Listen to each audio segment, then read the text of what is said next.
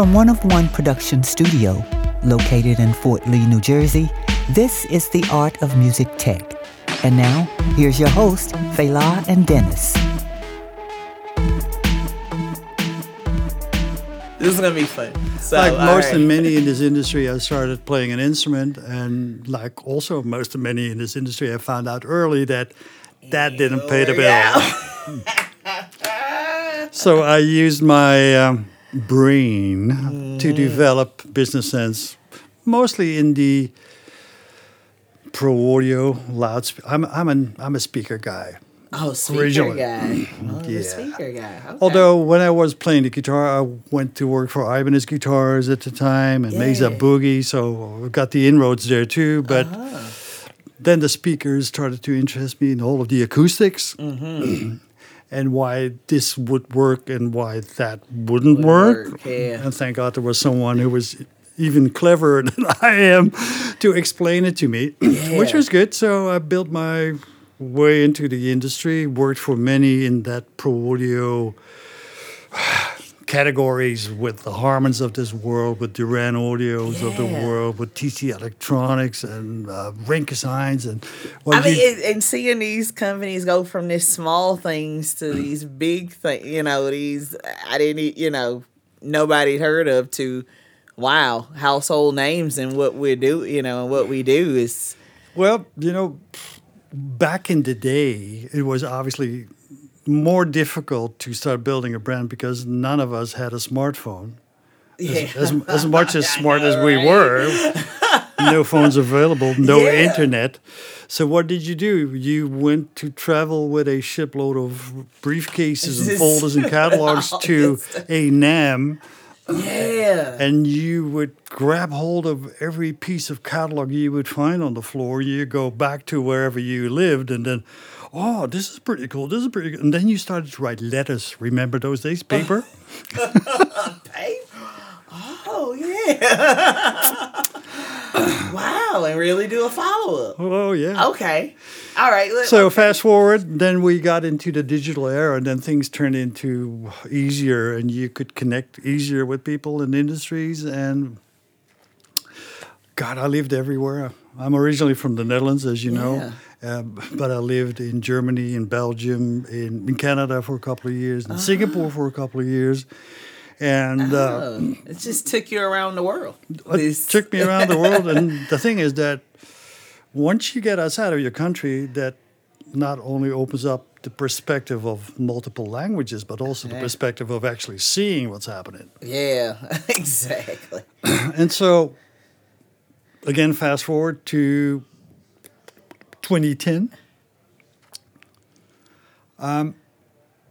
After being an employee for many of the industry greats, decided to turn my digital Rolodex in my own IP and open up my own company, 4M4You, as you know. Yeah. And that 4M4You, funny story. My name's Mike. My wife is called Monica. Okay. And I guess we'll get into everybody. I want to have this part of what you just said is going to be on the podcast. I'm not even going to intro. I'm going to intro now. But yes, hi. Let's go. We're at the Endorse Expo at the beautiful Atlantic Records Hollywood location. And I'm here with Mike Vanderlock, who is a legend in the game of manufacturing and marketing and sales and helping companies that you've never heard of become household names, like we said just earlier in this conversation. But yeah, getting into 4M4You and how that came about. I met you through that. So that was how, and man, that was the early, I didn't realize that was like your first year or two. It's been like 2010 or 2011 when I kind of crossed paths. Something like that. Yeah. Might have even been 2012-ish or something. But at the time, obviously, Lewitt wasn't a household name, which it is today. So to compress it in one sentence, building them from zero to hero, took a few good years. But then again, the trick with networking is networking. And knowing people and building up a certain image and hold on to that, integrity-wise. Yes. And if you know the decision-making people, it's already easier to put a product in their face. I mean, if the business proposition holds up, then it can't get wrong, really. Wrong, yeah. and that's what I've done over the last 13 years. Yeah. And like I said, that 4M4You company started because I wanted to be independent and I wanted to use the massive digital Rolodex I have in connect people. I could have chosen to name myself Neutrik, but that name was chosen. Exactly.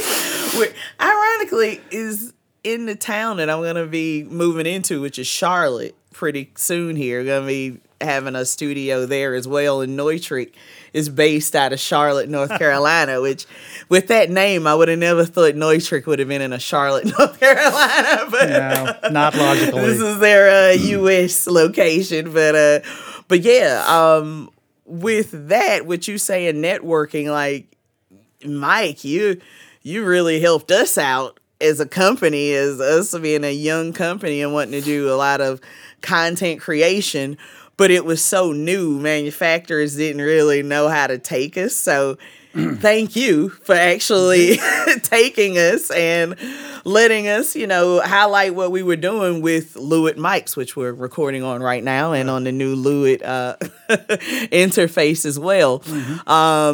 But yeah, bringing it from, holy cow, I met you guys at like a AES stand like 10 plus years ago. Right.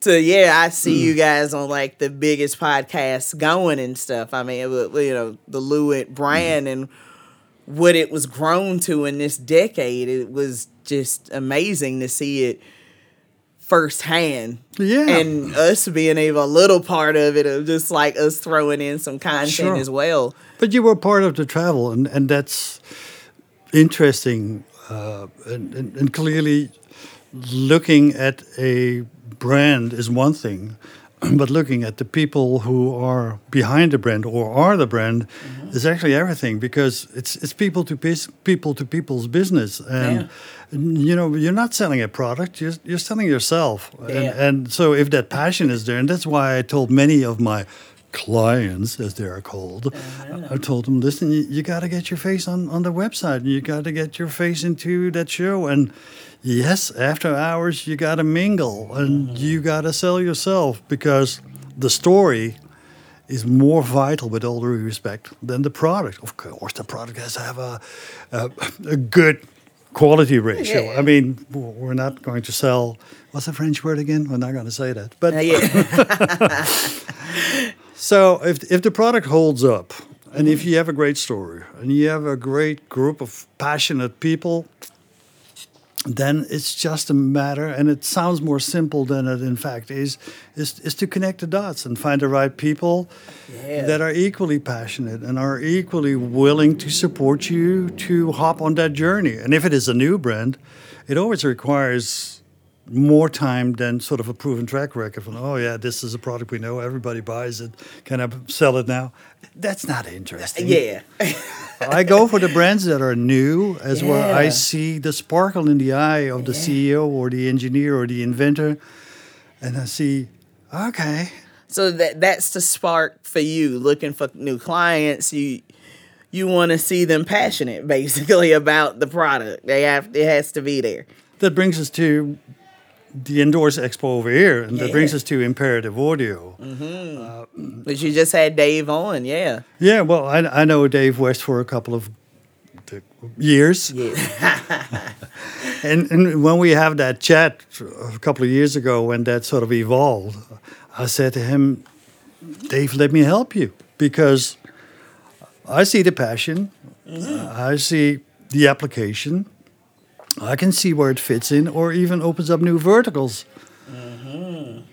Of course, the whole pandemic slows things down, or in some cases accelerated, because depending on who you are and where you are. I mean, if it's about microphones, if it's about studio monitors, if it's about interfaces and headphones, 2020 and 21 were like couldn't keep it rocket on the years. shelf. Yeah, it was. The biggest mistake the industry is making, though, is that they take 2020 as their base year, which is obviously, oops. Yeah. Well, we'll see where it goes. And there's a slowdown general in the economy. So there should be also a slowdown in the audio industry. Why not? Yeah, exactly. Well, at least they be able to keep up with the product now, having a supply. Because, it was pretty shady there for, a Well, while, supply chain is still a massive problem because, well, we run a global economy. And obviously things have to go from far away to closer by, and it needs to be synchronized with even farther away. But I think if we maintain the pace we're currently maintaining, we should be good come the year or maybe next year, 2024. Good stuff. So what do you see on the horizon coming up with like everything, with the industry or Simple, interesting question with not a simple but yet interesting answer.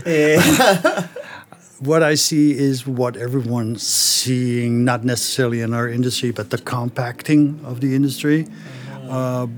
Manufacturers must get closer to the final users. The easiest way is to cut the middleman, either distributors or even resellers.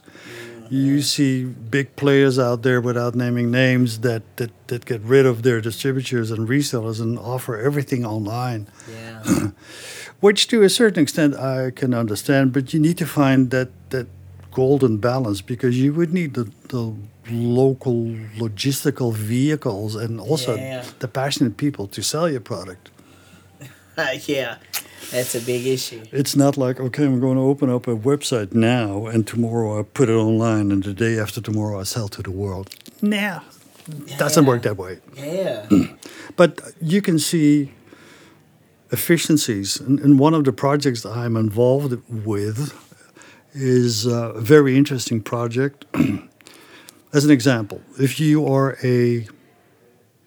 let's say, keyboard manufacturing in China, and you have a quality name, and you have globally, let's say, 40 to 50 distributors. All of those 40 to 50 distributors order at the factory overseas, we call it China, and they ship that product throughout the year a couple of hundred times. If you would divvy up the world in 3 geographical zones, the Americas, EMEA, and Asia Pacific, and you would put in all of those 3 zones, let's say two to 3 each of warehouses, fulfillment centers, then you would need to send, instead of 500 times, only 20 times. So there would be a massive saving of logistics. The manufacturer vendor obviously needs to take that responsibility. And then we're getting into the old struggle of how conservative is this industry? Pretty much. So we need to... The theoretic side would be fantastic, because you would have your stocks planted all over the globe, and resellers and end users and your distribution partners in a different capacity would order and ship from there. Efficiency maximized. Yeah. That's a workable plan. See that on, as a possibility. It's called Exchange HD. I did this. We worked at Plant together, as in Ray Williams from Canada, and myself, over time, and nurtured it up to the point as where it's now ready to go live. And I would suggest to go at NAMM, and I'll introduce you happily to Ray. Oh yeah, definitely. That's intriguing. With us being in retail now, and you helping us out to initially get into that realm of it, the distribution is, man. that's half the battle for what, that's a little off of what we usually talk about on the Art of Music Tech. But yeah, like, yeah, that's half the battle when you're trying to get equipment at a certain price, and it's a grind. I think the rightful question is, what value will be added by either resellers or distributors, or are they only adding cost to the equation? To it, yeah. And of course, our products, our industry is not a mass market industry. It's not like every household needs one or two. It is still a niche industry, but then again, there are a level of efficiencies you can reach without harming the infrastructure, but in fact improving the infrastructure. And so if a reseller, just to stick to the reseller example, can order directly with vendors and have it shipped or even drop shipped from various fulfillment parts to whoever the end user is, that's efficiency. Oof. Getting drop back, shipping. Heck yeah. Get back to our imperative audio. I mean, that portable vocal booth is a portable vocal booth, but it's still weighing 60, well, I think it's 65.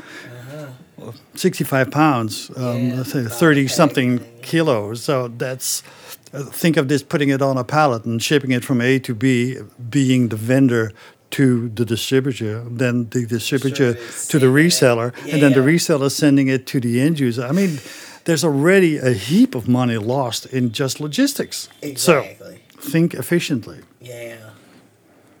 So that's what I do too. Yeah. Different cap. Wow, Mike. Yeah, a lot of other stuff to talk about. But yeah, I love that though. You've opened my eyes to some other thoughts that I've about this since we've only been in it for just a couple of years. But wow, that world is vast and deep. And thank you for giving me a little insight on that. And you're here with a few clients from 4M4You. Yes. Again, 4M4You. The M's are actually, well, we turned it into music and management and media and money, but there's a whole lot of M's. But the original meaning go back to the fact that we lived in Canada at the time. Talk about 2010. Sorry, we talk about 2008. My wife, Monica, the then oldest daughter, Marie, and me, my name being Mike, there's another daughter coming, and her name is Matty. So we had 4 M's. So we had family living everywhere from Sri Lanka to Germany to the US, scattered all over the planet, if you'd like. There was no real good internet. There was no Facebook. There wasn't really not that much. So I tried to find a website in order to post videos and photos to show to the family. I went for 4M, but then the 3M company wasn't really thrilled about that. 4M4You. So I formed 4M4You and later turned it into the business and then translated the M's to music, management, media, etc. Perfect. I always love the holiday videos too you send out at the end of the year. That's what I do. It's a nice recap. I love it. That's what I do every year. I actually made a little video for NAMM, a little 20 seconds one, just as a teaser. Yeah, that's what I do. And actually now the oldest daughter, Marie, is entering the company and taking care of our social media stuff. Let's go. So she's taking care of the Instagram, and she's going to revisit, change, alter our website, and take care of the whole social media stuff. So I love it. I mean, she's 20. A true family business. I love it. That's what it is. I love it. Thank you so much, Mike. Oh, but yeah, how many, you got a few clients that are here for NAMM. Let's talk. We already talked about imperative audio. Like, wow, amazing. Love that setup. That's something that could be used even at our small studio to just give us that extra isolation for totally. voiceover, podcast stuff. I mean, a lot of great stuff. But who else are you here with? I'm here with Triad Orbit, who make great stand systems.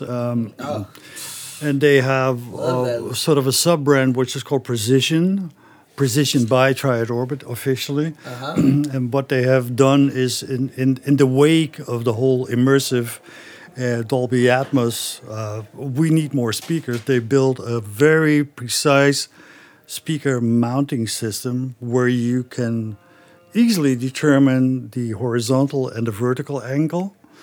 And it comes with a clamp, and there's a wall mount, and slides in, and you're done. It's as simple as can be. I would say go to NAMM, check it out. It's like fantastic. Okay. Can't wait to check that out. Then I'm here with AEA, the ribbon mics. Yeah.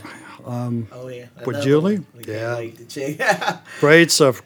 So we're just going to see. Well, there's tech nominations, and the preamp of AEA is nominated. So hopefully things come through. You just never know, right? Yeah. Like I said, Imperative Audio. I'm here. Exchange Music Marketing Canada is on the same show floor. And outside of the show floor is a listing room of Cali Audio. Yeah. And Cali is showing, I think, 3 new products. One is a very small subwoofer with 2 6-inches. They show a new high-end studio monitor called the Santa Monica. Everything they name is sort of mountains California. Of LA. Yeah, very Cali, yeah. Exactly. And what else? Well, they show the INUNF, which is not that new, but still new enough. And there's a few other products in the pipeline which I can't disclose at this moment. Can't wait. Cali, we've been. That's a day one company we've been keeping our eye on, and it's. But that's a company amazing. that understood that if you bring a cool product, it needs to have a cool price and it needs to have cool influencers. Yeah. So all of the check boxes were ticked. We were one of the early videos and we got to work with them, and that was great. The LP6s. Correct. They came out strong, and they've been keeping it going ever since. So shout out to Nate and those guys over there. Nate and John. Yeah, just awesome guys, and putting out great product. I mean, that's what it's about in the end. So thank you so much, Mike, for My coming pleasure. through. I mean, wow, you blew my mind with a lot of good stuff on how retail is put together with, these manufacturers. It's not just, you see it online and that's it. It's like so much more to this whole process. And, thank you for giving us that bird's eye view of what's going on. Thank you so much again, Mike, for coming on The Art of Music Tech.